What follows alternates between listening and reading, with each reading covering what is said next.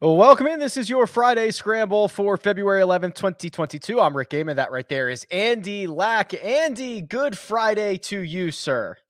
Good morning, man. How fun is this tournament? It's phenomenal. It's phenomenal. It's so good. It is so good. I am consistently amazed how just conditions that are a little firmer and faster can make for such an enjoyable viewing experience. It is a very simple recipe on the PGA Tour. The best players will tell you that. But when you combine firm and fast, plus the field that we have, plus the raucous activity going on in the stands at 8 a.m., it is making for quite a beautiful viewing experience. Yes, I'm very much enjoying it. And like that's how they do it in the Sandbelt in Australia, Rick, is like they don't really believe in watering their courses. Now, for some reason, we in the United States, specifically the PGA Tour, have decided that we want to water our courses all the time and make them very soft. And that's where you get that target golf. So my hope is that they do not overwater the greens tonight, tomorrow night, and they continue to bake out, because I'm having so much fun watching pros just get a little testy. It's not like birdies aren't out there, you know what I mean? But there's also more trouble at every turn, which in my opinion makes for much more fun golf. Yeah, and we are certainly indeed presented by Prize Picks. We're going to do a Prop It Like It's Hot segment in just 1 second, but I think this comment here from Dave's is a pretty good segue into not only the course, but also how it's impacting things that are going on out there. So he said, what factors made the morning wave play tougher than the afternoon in round one? And do you think that continues the rest of the week? Now, Andy, part of it, I think, is what we talked about on Tuesday, which is like it's a little chilly in the morning, and then the sun comes out and kind of bakes all day long. But I think having it be warmer in the afternoon, not necessarily having to make changes on the fly with your numbers when it's 10 or 15 degrees colder, and then you make the turn and now it's warmer. I think it's just a little bit easier when it's warmer the entirety of your tee time. Yeah, there was some wind too. So some of the high stakes DFS guys that I talked to were really in tune with this, and they were like stack PM AM, because it was really windy for some reason on Thursday morning, and then the wind kind of died down a little bit. So I do think that there was a little bit of a draw advantage yesterday from the morning. I think there was about a little over a shot difference, which is a pretty sizable edge, all things considered. But I think it's going to be interesting to see how it kind of continues on, because it looks like there isn't much more wind. And I would normally think, actually, when it bakes out more and the greens continue to firm up, that's going to favor the guys that go off earlier going forward. But we'll see. I think this is generally dome golf, right? It's generally not a lot of wind. So even when we get a little bit of wind, that could give an edge.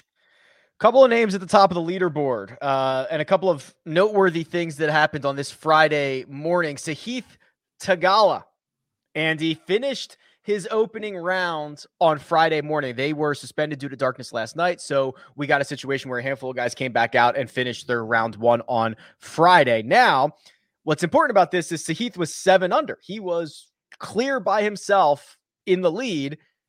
He overnight slept on like a 12-foot par putt on 8, his second to last hole of the day.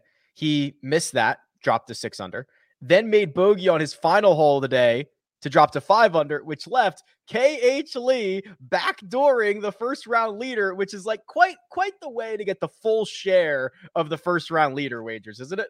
Yeah, I think I saw some KH Lee first round leader tickets out there as well. So congrats to all who hit that. Man, Sahith is... I'm kicking myself with Sahith because I talked about him a ton last week. He's been on my radar. And then a guy misses the cut on the number and we just completely jump off. I think we've talked about Sahith together too. I think we're both incredibly high on the talent. And I think, big things in store for him. I wish I had a little bit more of him this week, but I can't say I'm super surprised by the strong play. Well, One of the big storylines coming into the week was the strength of the field, and through a round and a few holes, we are seeing a lot of big names lurking near the top of the leaderboard. Patrick Cantlay, Justin Thomas, Bubba Watson, Brooks Koepka, Jon Rahm, Xander Schauffele, all within a couple of shots of the lead. Louis Oosthuizen, and I could go on and on. And even your guy, Adam Hadwin, making some noise here early in round 2. As we record, or we're live right now, he's one shot off the lead, and he's about halfway through his second round. Okay, can we talk about Adam Hadwin for like 45 seconds? Yeah, so however long you want.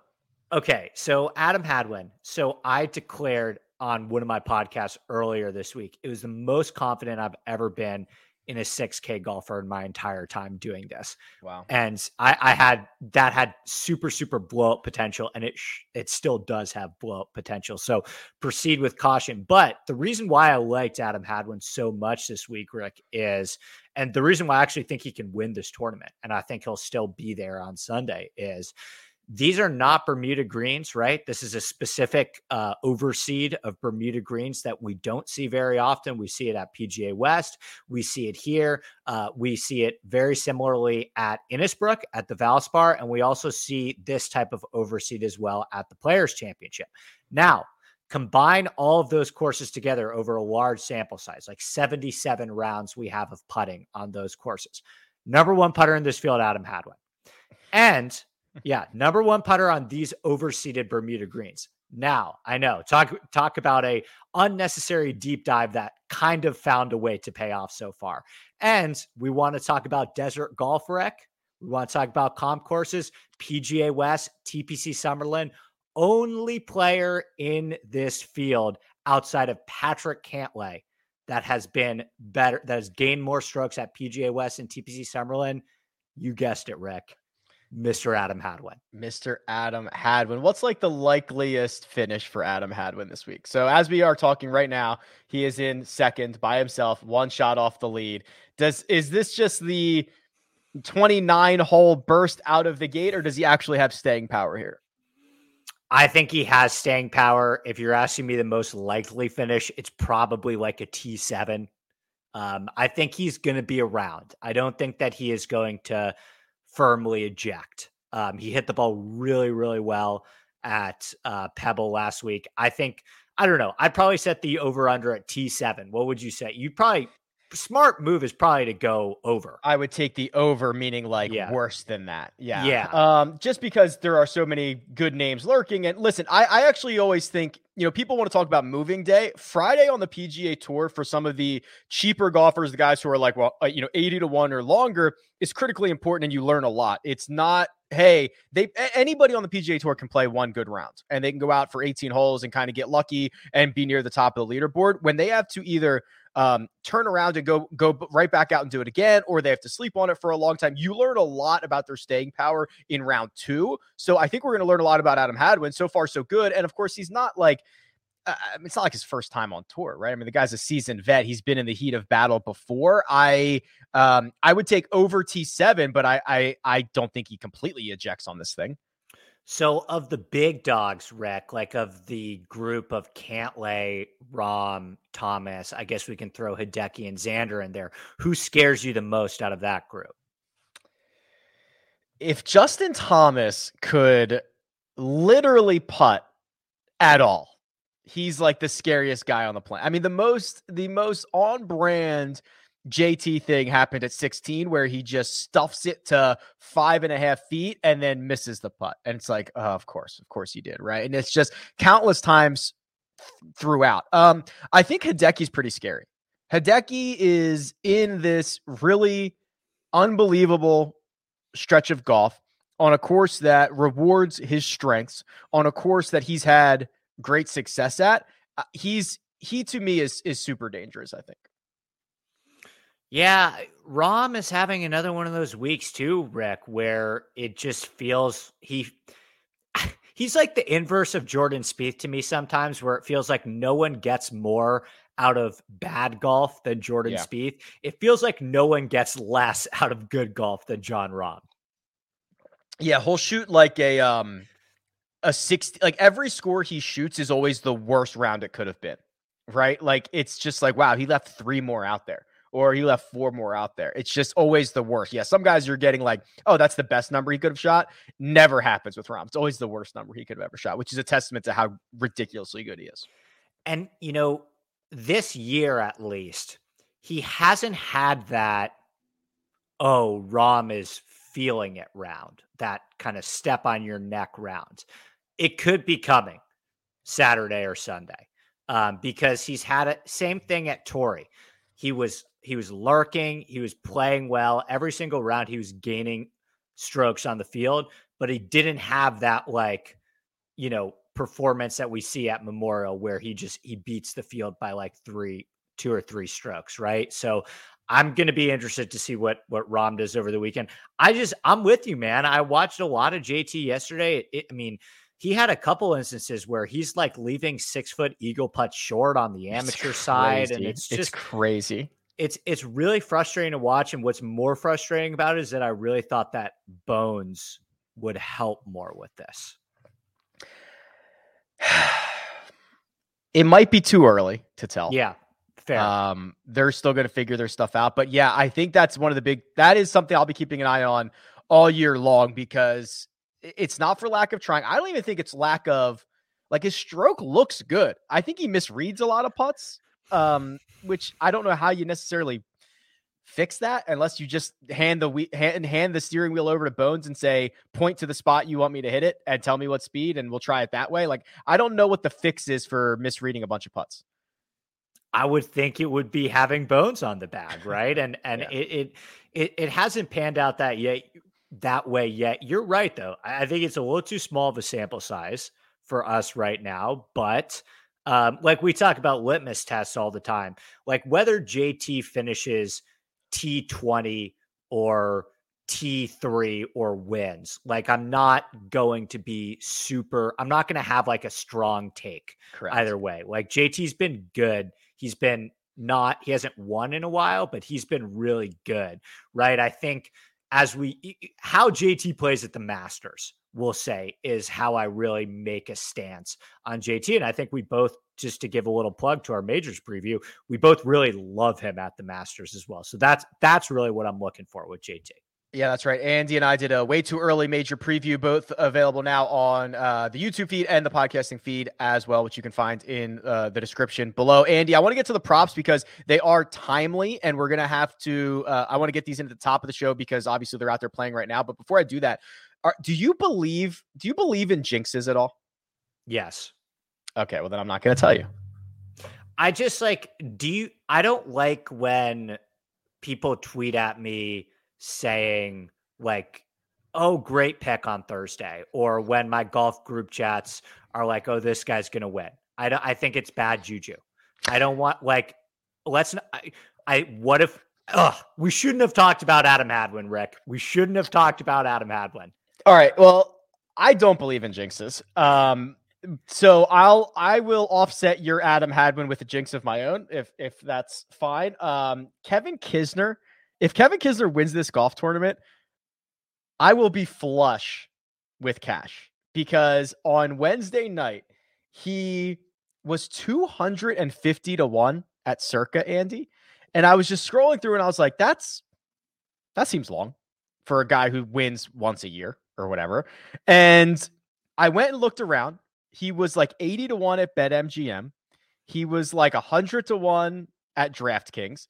And I understood that, yes, it is probably less than a 1% chance that he wins this golf tournament on Wednesday night, but I just smashed it.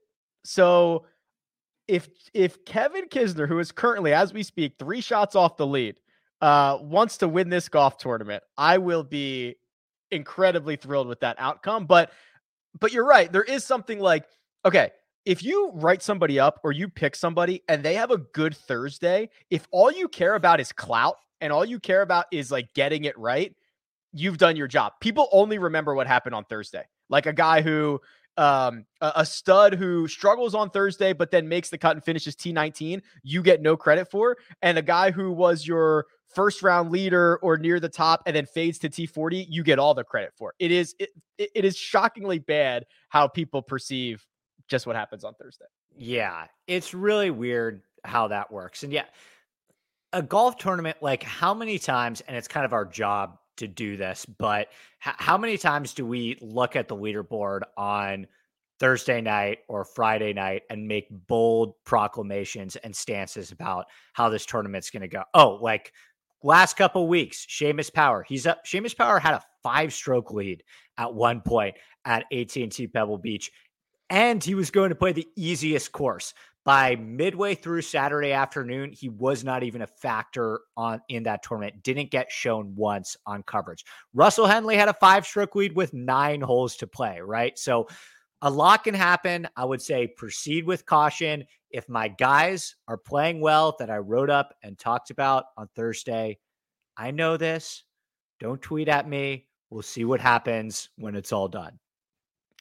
All right, we are going to get into the props. We're going to give away some winners. Hopefully, we've been pretty good at these recently, but we're going to take 30 seconds and we'll hit you with the props on the other side. Remember, Andy Lack is not only the co-host of The Scramble, but also produces his own show, the Inside Golf Podcast. It's available twice a week, focusing on course breakdowns, DFS, and betting strategies for every PGA Tour event. Admittedly, I was drawn to Andy for his data-driven approach, which you'll find on his Sunday shows as he breaks down the field, but I'm even more impressed by his passion for course architecture, which offers a different perspective of our great game. Mix those two together with insightful and humorous guests who don't take themselves too seriously, and you've got a recipe for a great podcast. Follow Inside Golf on Twitter and download Inside Golf wherever you download podcasts.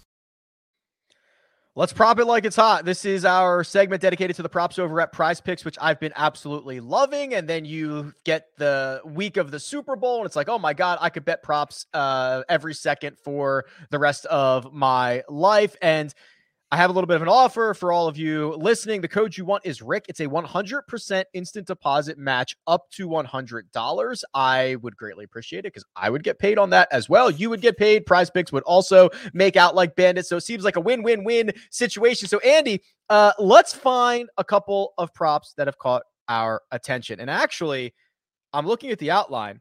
Matt Kuchar makes an appearance on both of our cards, yet in different ways. How are you deploying Kuch?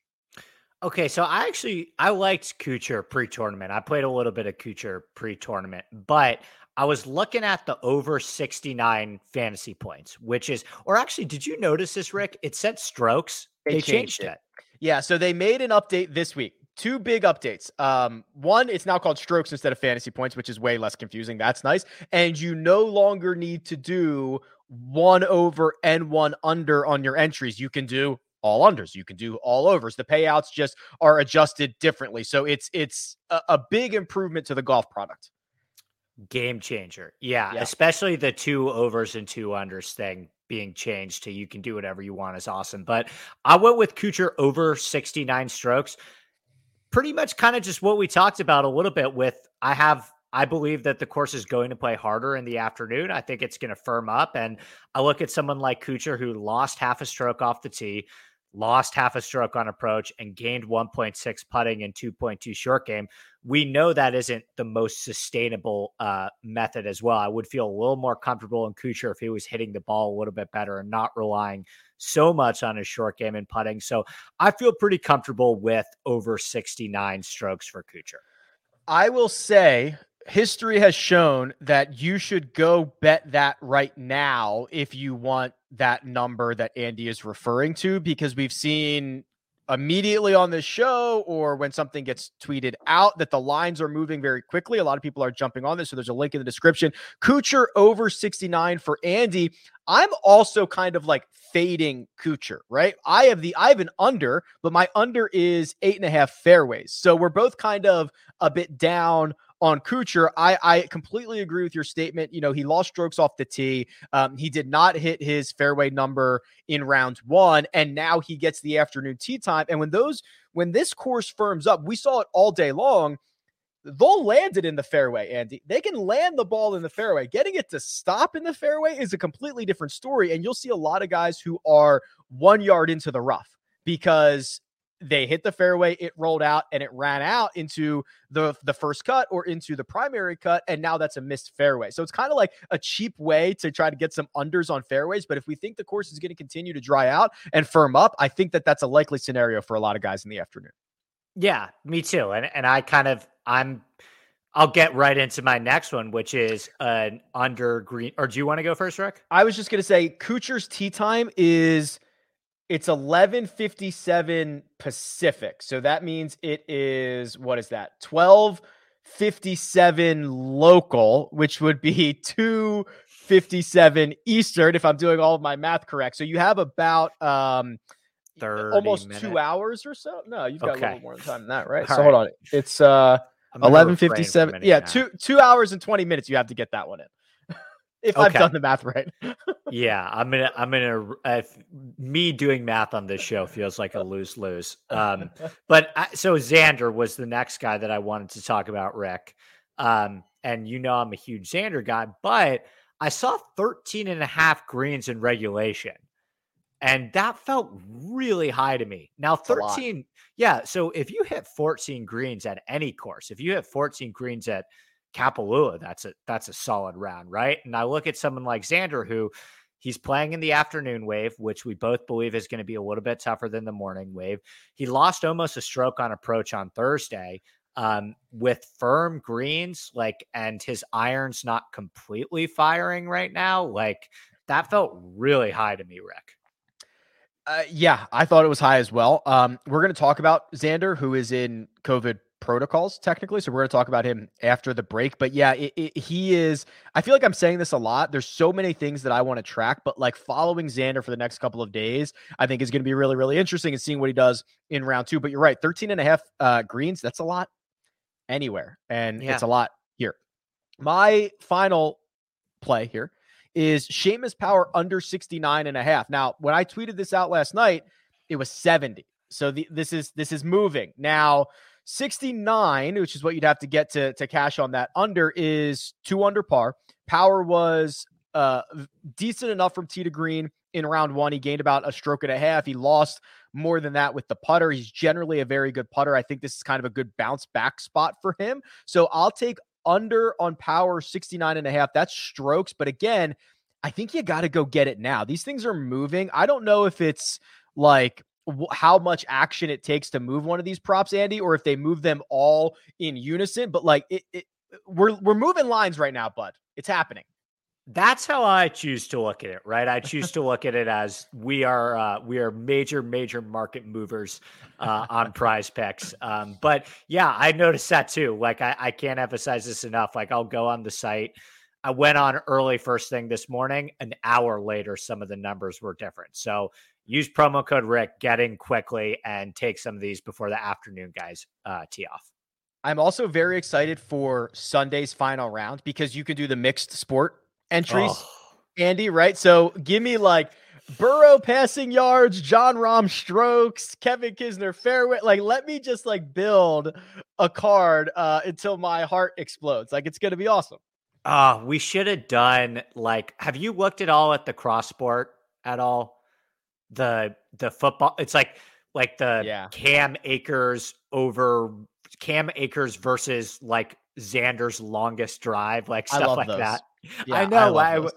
I'm going to try and pull them up while we in the ad break and see if anyone catch my attention. Yeah. Promo code Rick, 100% instant deposits up to $100. You definitely want to get on there and start grabbing those lines because they literally are moving. We've got news coming up on the other side. Some interesting items that I want to pick your brain on, Andy. We have not necessarily discussed on the scramble here recently, but again, we're going to take 30 seconds and we'll catch you in just a second.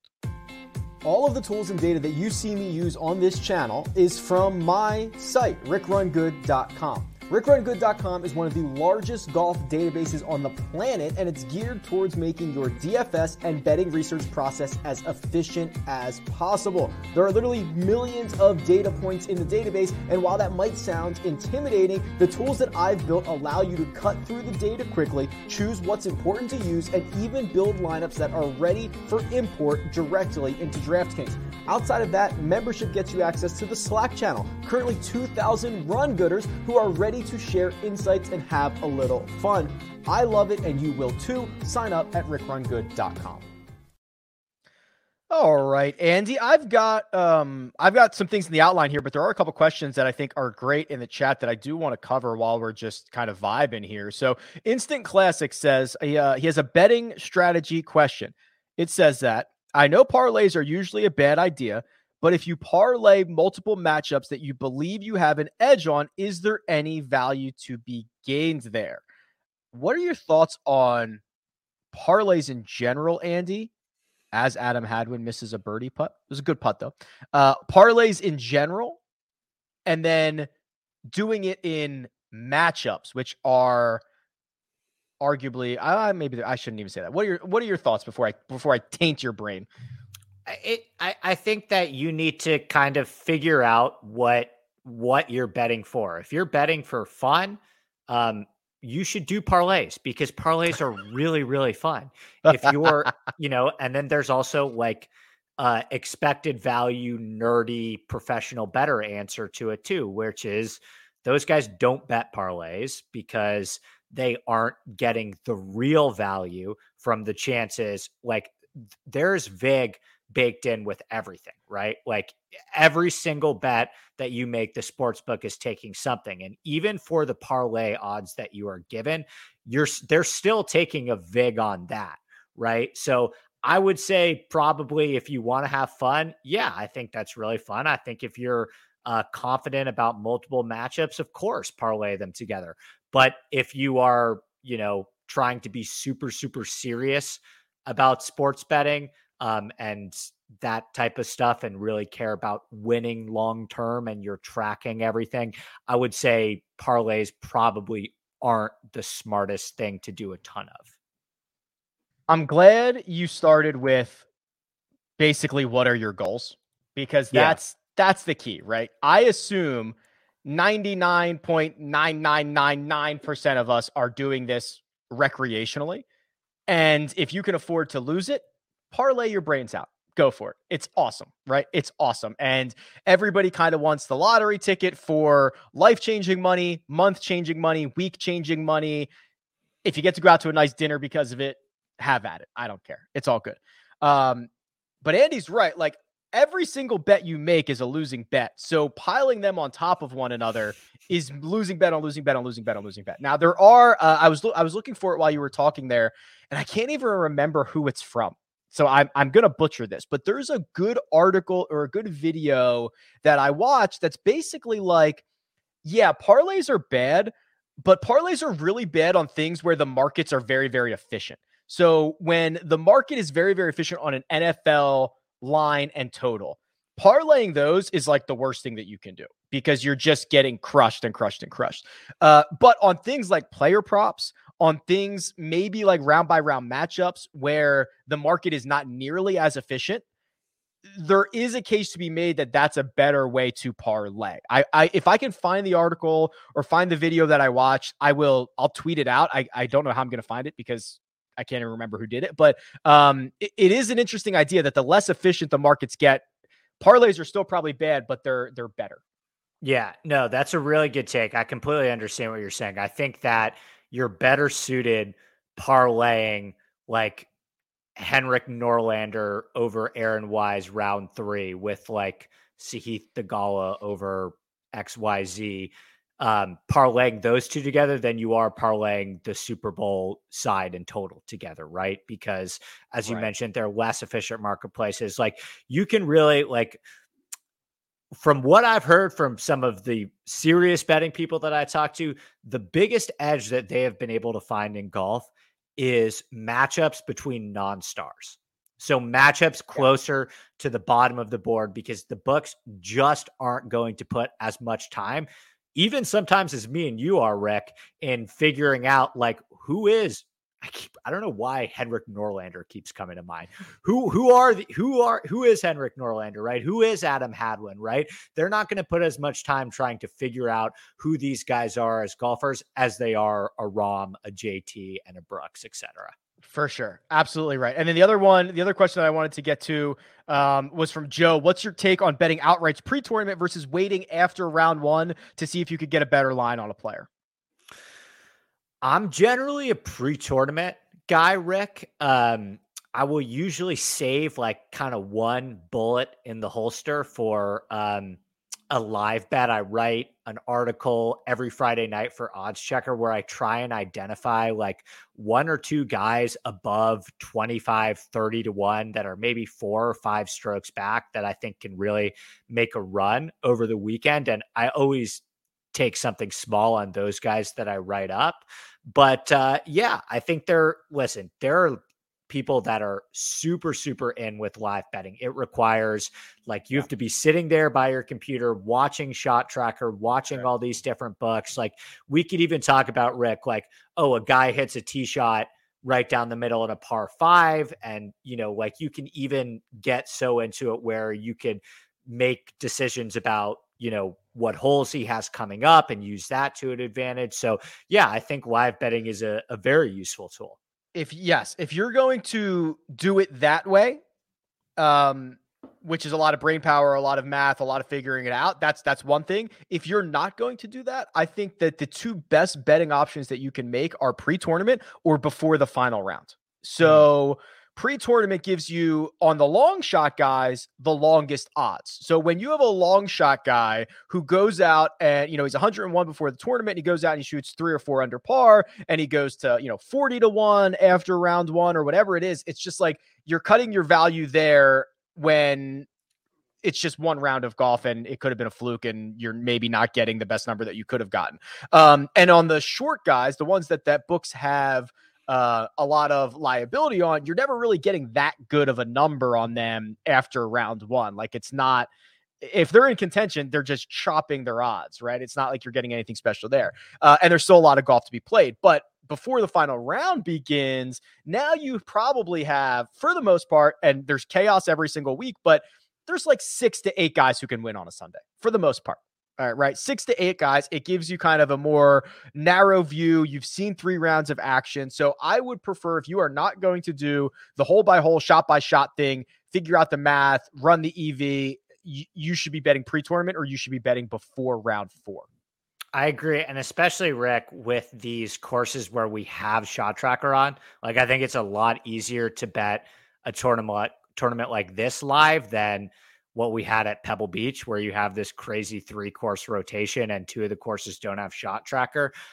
So I agree with you. I think there are a lot of ways to go at it. I think looking at strokes gained stats mid-tournament is worthy, and kind of everything you mentioned as well.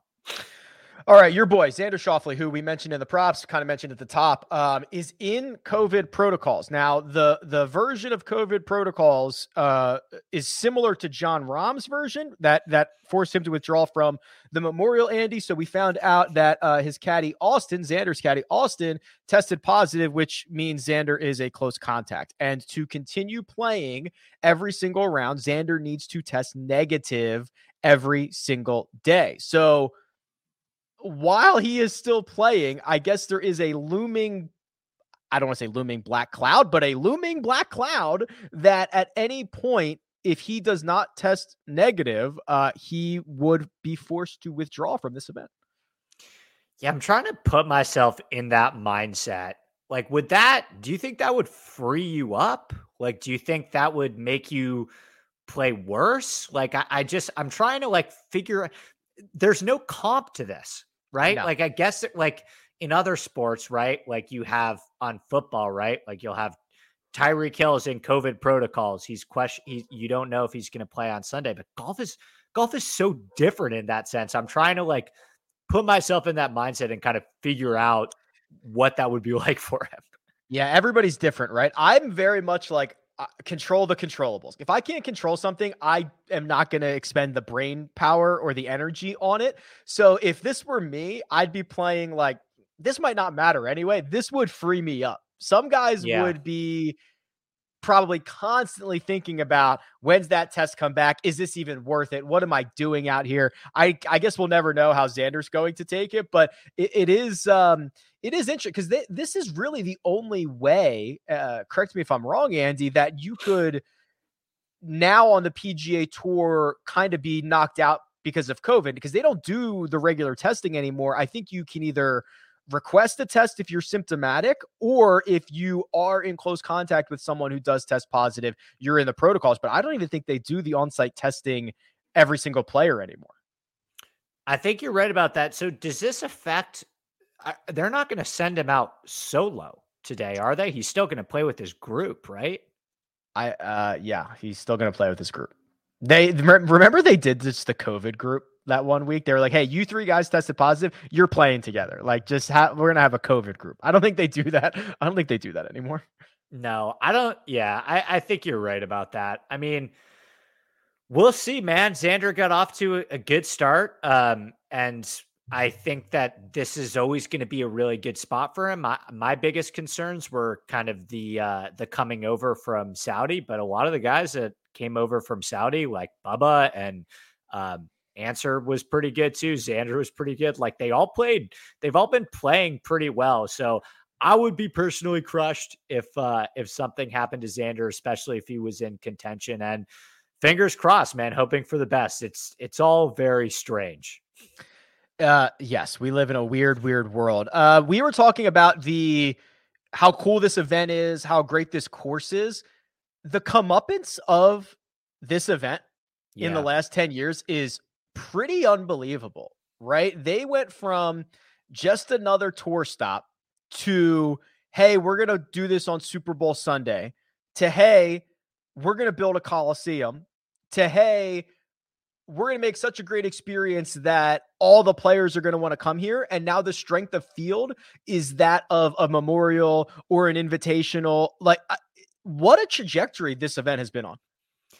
It has an identity, right? And it's a good golf course.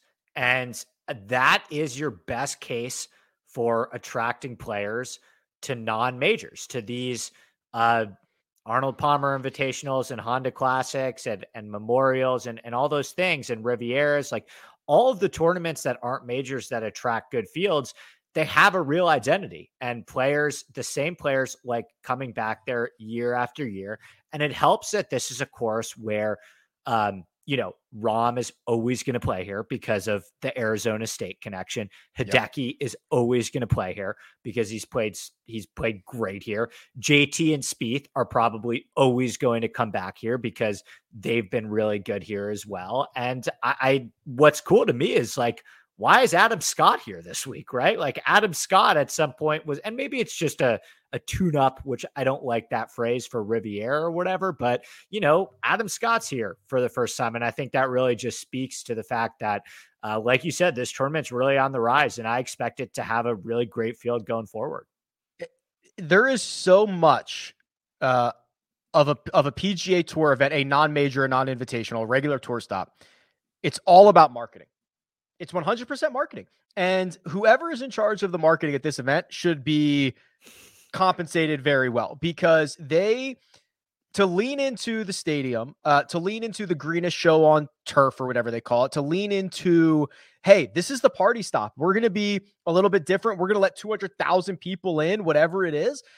It's brilliant. Why doesn't every tour stop have an identity, or at least, Andy, like a signature hole, right? Like, what are we like?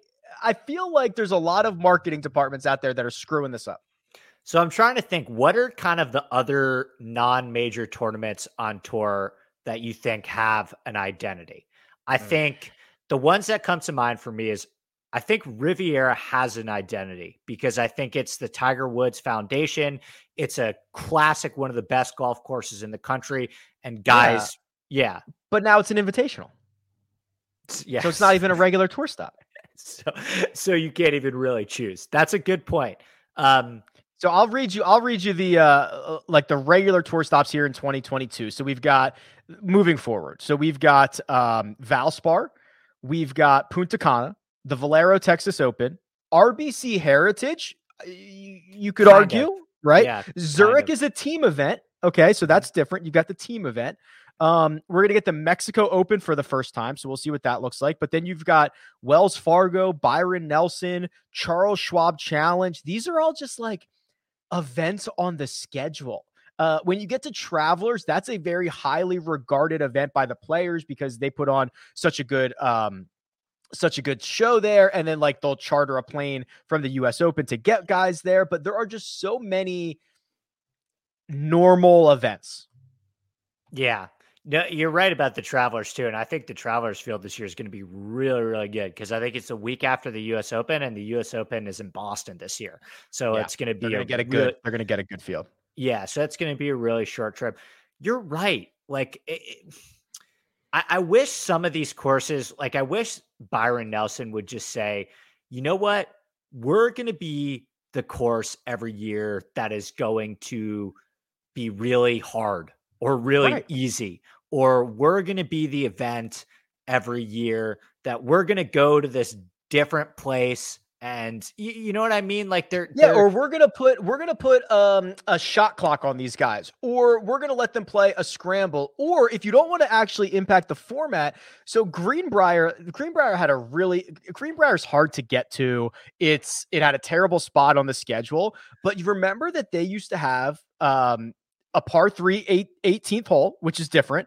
And they would give out cold hard cash if someone made an ace and you were in the stands there. Remember, the first ace, they would give you $100. The second ace would be $500, and the third ace would be $1,000. So like, if you're fans, you're like, I should go to this event and I should sit by 18 and try to win money and watch this closing hole. At least that was something. There's just like no difference between the 3M Open, the Rocket Mortgage, and like whatever other event that's happening. Yeah, it's a Greenbrier, by the way, great golf course. Shout out CB McDonald. I agree with you. It's just there needs to be something there. They blend together too often, and I think you're right. I think courses, like very new and interesting courses that have a real identity, are an easy answer, and kind of associating yourself with a brand like Phil Mickelson kind of puts on the PGA West tournament now, right? But it's still he's like the host. Yeah, I think you could go that way, the Arnold Palmer, the Jack Nicklaus, the Tiger Woods route too, to maybe help. But yeah, I wish a lot more of these tournaments kind of went to interesting and different golf courses and such. Alejandro in the chat says, give $100,000 to every round leader, which kind of goes off of my idea was, if I was commissioner of the PGA Tour, I would pay the guys if they win, if they have the low score in their group every single round, to like incentivize them to continue to play. This isn't bad either, right? Like, okay, UFC has fight of the night or whatever, right? They give these bonuses. If you had an event that was just like giving a bunch of bonuses for beating the other guys in your group, or being the leader after a certain round, or if you make 3 birdies in a row, you get whatever, like, I'd be a lot more interested in that. Let's just throw the golf and the PGA Tour have always tried to like not say how much money they win, right? It's always FedEx Cup points, and they always talk about how much they give to charity, which is a lot of money. But honestly, it's a much more compelling case to be made when on 18, this 5-footer's for $1.3 million, not for 500 FedEx Cup points. I think this whole conversation that we've just spent the last 10 to 15 minutes talking about is like why the startup golf leagues exist. I think they're having the exact same conversation as us and saying, okay, look, there's a lot of room for improvement here. And whatever you want to say about them, I think we can all agree that there's room for improvement on the PGA Tour. That's not me saying I want my favorite players to go leave and play in other leagues, but hopefully the threats of other places thinking outside the box and saying, hey, here's what we could do better, maybe makes the PGA Tour kind of adapt some of these mentalities that we've been talking about. Yes. I completely agree. One of these days I'll sit down and say, if I was in charge of golf, here's how everything would go. And I'll talk about it for 9 consecutive hours. But there is something else that is interesting. We're going to take a break here for a second, but Andy, have you watched the Manning cast? Yeah, I'm a big fan. I'm a big fan. Have you? Yes. I will not go back to the regular broadcast if the Manning cast is available. Yeah, I really like it too. So I'm hopefully excited for what golf has to show with that. We are going to talk about what that might look like for golf, but we're going to do it in 30 seconds. Caesars Sportsbook has a new awesome offer for those who haven't signed up yet. They'll match your first deposit with a free bet up to $15. $1,500 when you deposit at least $50. That means if you deposit $500, you'll get a $500 free bet credit. It's one of the best offers currently available, and this offer from Caesars and more offers from BetMGM and BetRivers are available at rickrungood.com/bets. Find your state and find your offer. More states being added often. Good luck. The Manning Cast. This is, if you have not been paying attention, Peyton and Eli Manning on most Mondays. It's not every Monday Night Football game. It's like 9 or 10 a year. Basically sitting at their home, bringing on guests and providing an alternative broadcast, which is phenomenal because they can get great guests. They are good enough. Obviously, they can speak to the game, Andy, as former quarterbacks, and it's laid back, it's fun, it's less stuffy than the regular broadcast.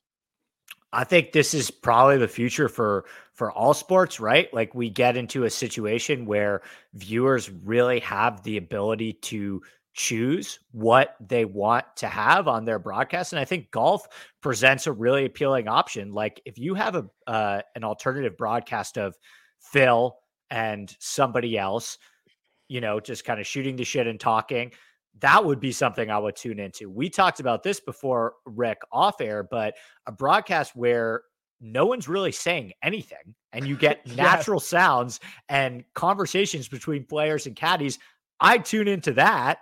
A broadcast that you actually have people that understand gambling and know about gambling, me and Rick are available. Yes. Like I tune into that too. So I think there's a ton of options and I hope golf does this stuff and thinks outside the box. So I would definitely pay for just the natural sounds, just the no announcers. And somebody slide into my DMs or email me because I read something. This is from a forum about surround sound. Andy, maybe you know about this. So there is apparently a way, or maybe it used to be, I don't know if it still works this way with surround sound, but the way that surround sound works apparently is with your different speakers, the way that it kind of comes in is like different feeds. And, the background noise might be one feed and announcers might be another. Cause I went to some guy's house and he had surround sound and he basically shut off the line that was the announcers for a football game. And it was still everything else except like that part of the feed. I don't know if that still exists. Have you ever heard of anything like this? I haven't, but I would love that. I would pay for that because how frustrated do we get? I watch a lot of golf on mute, just because sometimes I like watching it, forming my own opinion. I like putting a podcast on in the background and stuff like that. But yeah, I would, there's so many options and I hope that they lean into this the way that football is starting to. Yeah. So if somebody knows how to do that with surround sound, let me know. I'll set it up because I would love that. But the Manning Cast, so they've extended the deal on this. So the Manning brothers are going to do ESPN football through 2 or 3 more years, but it's all produced by, I believe it's Peyton's production company. It's called Omaha Productions. And they have also alluded to the fact about bringing this to different sports. So they're talking about UFC, they're talking about college football, and they're talking about golf. So let's start with the logical. Phil would probably be a candidate to do this, but who else could pull this off? Because golf's weird, right? The Mannings are just out of the game. Golf, there's not really like a hard retirement. You know what I mean? And I guess you could have different, like Phil probably still wants to play some weeks and he's going to want to play major championships and he's going to want to do stuff like that. Like it might be hard to tie him down to something like this every single week because there's not like a real retirement date in golf. They would have to outbid what Phil thinks that he could make playing. They can't afford him.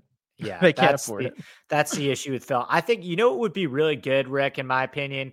I thought Bones was so good when he was on the broadcast. If I'm trying to think of like retired caddies or I don't know, would a great caddy leave a good player's back to do this? Not saying that I want to break up any good teams between great players and great caddies, but I think if you paired somebody like Phil, maybe with a very, very experienced caddy, like Bones was just the first guy that came to mind, I think that would work really well. Yeah, caddies would be good. Like David Faraday, I'd be interested in. Mm-hmm. Because I think he knows when to talk and when not to talk, which is literally the most important critical thing. It's amazing.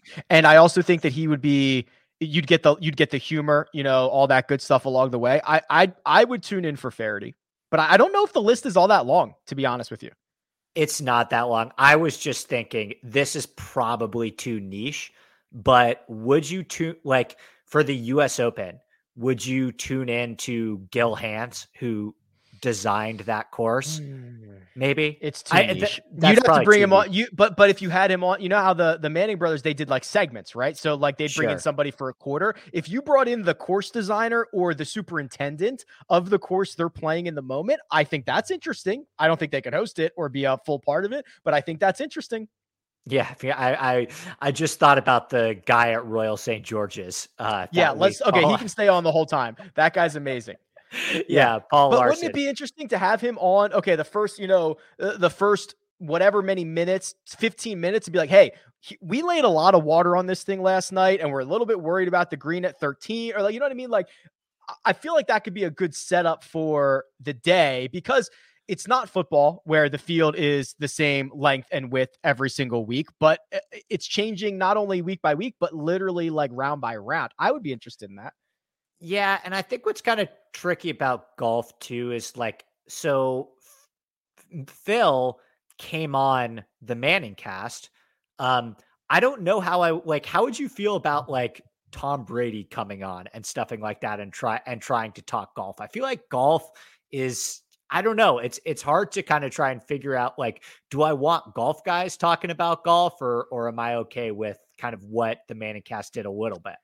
It is an interesting balance of what they're going to be able to do. Also, I hate to be the Debbie Downer here, but the broadcast rights are going to be a huge issue. So the reason that the Mannings can do this for Monday Night Football is because every Monday Night Football game is on ESPN. They just have to make a deal with ESPN. What happens when you have to try to do this? Are you only going to do it with CBS events? Are you only going to do it with NBC events? What happens on major championship week? Like, it's just, I hate to be the bearer of bad news, but that is going to be a huge issue they're going to have to figure out. And I don't know how they're going to, it's a lot simpler when the only distributor is one network. Yeah. And that's what kind of, I think football is kind of fighting the same battle with. If you have a situation where, I think if Amazon owns the rights to certain football games, then what Amazon can do is Amazon can add multiple different broadcasts. Like, they have the draft scouting focused one with Daniel Jeremiah. They have the regular broadcast, but I don't think there's a situation where like CBS can have, it could be a CBS event, but then NBC can put on their own alternative broadcast the event. Like, that can't work at all. It's not going to happen. Yeah. Yeah. Or a sport, or even a sports book. I don't know if a sports book can have a situation where it's complicated. Not without paying. Yeah. I mean, that's why ESPN is so easy to do, because they can run it on ESPN2. They can put it on the app. They can get it from everywhere. And unless CBS wanted to run the alternate broadcast on CBS Sports on the streaming network, on the streaming channel or something like that. But it's going to be tough. Going to be tough. Okay. So real quick before we get out of here, Riviera next week, which you and I will be making an appearance at. I'm definitely going to be there Thursday, maybe Friday as well. I'm definitely going to be there Thursday, maybe Friday as well. Yeah, this one's in my backyard, Rick. I'm super excited about this. I live about 15 minutes from the course, so I will be there. Excited to see you again, my friend. And if anyone else is coming out to that tournament, I'll definitely be there at the very least Thursday. Yes. And the course itself, first of all, this event with the invitational and the players that it gets, the setup and the routing of Riviera, oh my God. I mean, it's perfect. And especially comping it to Torrey, which is such a difficult walk and like so hard to get everywhere. I'm very excited about this one. Yeah. Not to get too nerdy into the architecture stuff, but like, this is one of the architectural marvels of the 21st century. It is from the Philadelphia School of Design. It's from the golden age of golf course architecture. It is absolutely pristine. And one of the things that I like about Riviera as well, that's another tournament where they say, okay, we're going to let it play a little firmer and faster. And that's why you get a winning score between like 6 and 14 under. So the stretch of golf that we are on right now, really, really exciting stuff. I love it. Okay. Last thing, cause I've been meaning to ask you this for a while. Like you've been doing this like full time now for, I don't know how are things going for you? Like, I'm so proud of people who make the leap to like do golf full time and stuff. Like how are things going? It's been great. And I always said, like, I really credit people like you and Pat for kind of showing me the roadmap in terms of like, okay, this is how hard you have to work to really do this. Because I really have taken my cues from you there, but I'm loving it, Rick. I can't even believe that, the first podcast that I ever did was last year's match play. So you told me that and I couldn't believe that. Yeah. So about 10 months ago, I had like 37 Twitter followers. So I'm really happy of what I've been able to accomplish in the last year. A lot of that thanks and credit goes to you. And I'm excited to see where it goes. Again, I get a lot of, should I quit my job to do this? And I don't want to be that person that tells you yes or no.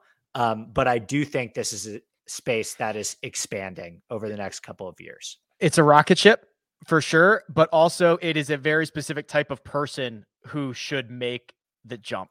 And it's not for everybody. And that's okay. It doesn't have to be, because a lot of people can make money on the side and enjoy it and be very happy with it and supplement their regular income. But I'm so stoked about where we're headed in the next, couple of years. Yeah, it's really exciting. I think I'm going to butcher this stat, but I think, and the pandemic really helped with this a lot, but I think since the pandemic started, with golf being the first sport to come back, golf in terms of betting handle has been the fastest growing sport outside of MMA in terms of people that are betting on it and playing DraftKings. So I will tell you, this is obviously anecdotally, but like the First Cut podcast downloads and listens, or whatever metric you want to use for that, had its third best month ever in January. Now, Andy, I don't need to tell you, for January to be the third best month ever is crazy, because it's usually like April, May, June. It's when you get to the Masters, it's when you get to major championship seasons. So the growth of that is shocking shockingly big. So everybody's very excited about where this is going. Me too. More people listen to my Sony Open preview than they did my US Open preview. So I just think that there's an appetite for golf right now. And I feel very blessed that we get to talk about it every week. Yeah, we get paid to do this. There's an appetite for Kevin Kisner to make this 18-foot putt to get to. Oh, he did. Oh my God. Perfect timing. He rolled it in. He's 7 under. Wow. He's currently 2 shots. But if Kevin Kisner wins this golf tournament, you have no idea how happy I'll be. You have no idea.